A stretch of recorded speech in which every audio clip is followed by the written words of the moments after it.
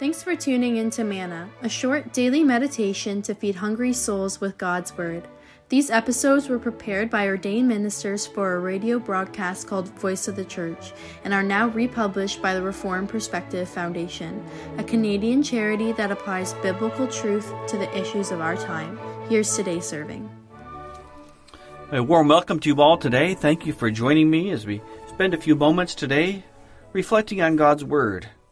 We've been looking over the last number of weeks at John chapter 11 and Jesus raising Lazarus from the dead. And now in our passage, Jesus gets to that point where he calls Lazarus out of the tomb, and Lazarus is raised from the dead. My name is Pastor Steve Swets, and I'm thankful to be with you today. So we're going to look in God's Word at John chapter 11, verse 38 through 44. Then Jesus, deeply moved again, came to the tomb. It was a cave, and a stone lay against it.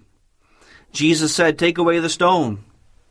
Martha, the sister of the dead man, said to him, "Lord, by this time there will be an odor, for he has been dead 4 days." Jesus said to her, "Did I not tell you that if you believed, you would see the glory of God?" So they took away the stone. And Jesus lifted up his eyes and said, "Father, I thank you that you have heard me. I knew that you always hear me, but I said this on account of the people standing around, that they may believe that you sent me." When he had said these things, he cried out with a loud voice, "Lazarus, come out!" The man who had died came out, his hands and feet bound with linen strips, and his face wrapped with a cloth. Jesus said to them, "Unbind him and let him go." Dear friends, in our passage today, Jesus is going to switch around the old adage, seeing is believing, to believing is seeing. Later in the letter to the Hebrews, we read that blessed are those who have never seen and yet believe. In this great episode of Jesus raising Lazarus, we see the purpose of the book coming through, that you may see the purpose, that you might have eternal life. And this seventh miracle in the Gospel of John is the longest one. And here our Savior shows his power over death as he raises Lazarus. So our text begins by saying that Jesus was deeply moved again. This must have been visibly or audibly evident, as the witnesses could tell that Jesus was moved as he came to the tomb. Lazarus was buried in a cave. This cave would have been hewn out of rock. Often in these tombs there would have been horizontal place for bodies to be laid. Many excavations show tombs holding 8 bodies, 3 on each side and then 2 along the back wall. And this is also the type of tomb that Jesus would have been buried in. So after the preparation of the body was done, a large stone would be rolled in front of the tomb. It'd roll on a track cut into the rock. And think of this rock shaped like a dinner plate, not like a bowling ball. This rock would be sealed to keep in the stench of rotting bodies. So as Jesus came to the tomb, he asked for the stone to be rolled away. And this is the first of 3 commands Jesus gives at the tomb. So even though she first objected, Martha eventually acquiesced to the request. Take away the stone. At this point, as Jesus stands in front of the tomb, he lifts up his eyes to pray. And this is one of the prayers in the Gospels, which is individual. Jesus uses the first person language, but he also prays so that others would be able to hear. After this prayer, Jesus cries out with a loud voice, "Lazarus, come out." And many commentators believe that he spoke so loudly so that all those around could hear. And some have even argued that since his power was so great, he had to say Lazarus so that all the bodies didn't come out. So picture this for a moment, dear friends. Jesus calls for Lazarus to come out. All of the people around would certainly be crowding in for a closer look to see what would happen. And there they see the formerly dead man, Lazarus, come out, likely shuffling along since he still had the grave clothes on his body and on his face. Is it really him? Is it Lazarus? And then Jesus gives the final command, "Unbind him and let him go." So what can we learn from this? Well, let's take away 6 important truths from this beautiful miracle. First, notice that Jesus was deeply moved again in verse 38. Last time we saw Jesus weep when he saw those he loved and the other mourners weeping as well. Now as he approaches the tomb, he's deeply moved again. He's at the place of the showdown. He's about to show his power over the grave, and yet he is moved with a heartfelt sympathy. Second, we see the reversal of the seeing is believing with Martha. We read in verse 40, Jesus said to her, "Did I not tell you that if you believed, you would see the glory of God?" Faith comes first, and then sight. So many want to defend the faith by using evidences. They'll explain the Grand Canyon with the flood. They'll testify to God's unique creation. They will show that every culture has a moral standard which must come from somewhere. We can use all these proofs for the existence of God. We can use the best arguments, but no one can make somebody else believe. So oftentimes they cannot see clearly. Rather, you must believe in order to see. So then how would you speak about faith? Think about your neighbor for a moment. Think about your coworker. You press home the claims of Christ. Don't try to prove the resurrection with witnesses, the history, etc. Believing is seeing. Third, notice that Jesus used means. He used things. In the first and third command of the tomb, he used human agents.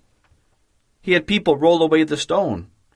Obviously, he could have commanded the stone to move. He also commanded that Lazarus be unwrapped from the grave clothes. Jesus used human means as an aid in this miracle. And fourth, note that Lazarus is raised by the power of the word of Christ. Jesus did not touch Lazarus as he did with the man born blind. Jesus didn't merely think in his mind to command Lazarus to come out. Rather, he spoke and it came to pass. The words of Jesus are powerful to give life. Here we see that Jesus' power over the great and ancient enemy, death. It was death that Adam and Eve fell into when they sinned against the Lord. And here as Jesus stands before the very place and picture of death, the tomb, he shows his unequaled authority when he raises Lazarus from the dead. And then sixth, the resurrection of Lazarus has two great imports. First, it's a foreshadowing of Jesus' own resurrection that will take place in the not-so-distant future in the Gospel of John. But the resurrection also becomes a picture of the life of the believer. Jesus already hinted at this in this conversation with Martha back in verses 25 and 26. If you want eternal life, you have to die to your sin and the world and to live afresh to Jesus Christ. So, dear friends, let us take away a few important points from this passage. And the first thing we see is that Jesus tells Martha to believe so that she can see the glory of God. Spiritual vision is different than physical vision. Spiritual vision takes faith. And even though our spiritual vision does not become perfect, we can begin to see the work of the Lord in the world around us. We can see the silver lining through a difficult time. Want to see how God can deliver from addiction, from sorrow, from fear, from waywardness? Dear friend, believe in the one you cannot see. Second, we see Jesus use means, even human agents, in this miracle. They roll back the stone and they remove the grave clothes.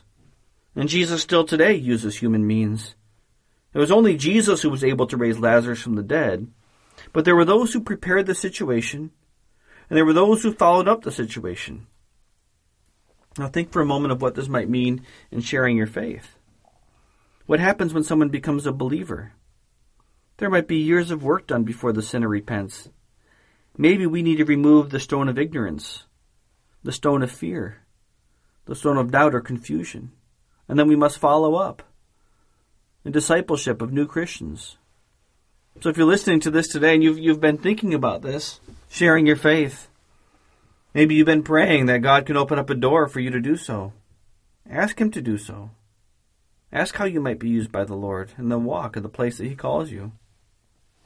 Third, we can live with the hope that death is a defeated enemy. As we sit next to the sick bed, or even gather around the grave of a loved one, we know that in Jesus, that is not the end of the story. If our loved one has passed away loving Jesus Christ, we know that this is not the end. 1 Corinthians 15 reminds us that our whole faith is built upon the resurrection of Jesus Christ. Lazarus' resurrection in our text was temporary. He had to die again. But Christ was not, and ours will not be temporary. Christ is our first fruits. We will come after Him and live forevermore. And then finally, we're given a new life now. Our whole purpose and outlook changes when we are washed with the cleansing blood of Jesus. Living the new life, having put to death the old life, is a continual process. Do not grow weary in doing good. But dear friends, sometimes we get tired, don't we? Sometimes we get discouraged. We get tired of the grind. We get worn down by weakened wills, frustrated at one thing or the next. Dear friends, continue to place your weary eyes before the beautiful majesty of Jesus. When Jesus raised Lazarus from the dead, he shook up the world of that time and place. The response will be faith from some, but a plot to kill him from the others. But this is okay. They could never win, because even though Jesus went to the cross, the tomb could not hold him. Jesus stood before death in our text and says, "Lazarus, come out." Today, Jesus stands before each one of us and says, "Come out. Come out of the world. Come out of your sin. Come out of your self-trust and come to me. He will clean us, clothe us, and secure us forevermore." Hallelujah. What a Savior. Thank you for joining me today, and may God bless each one of you.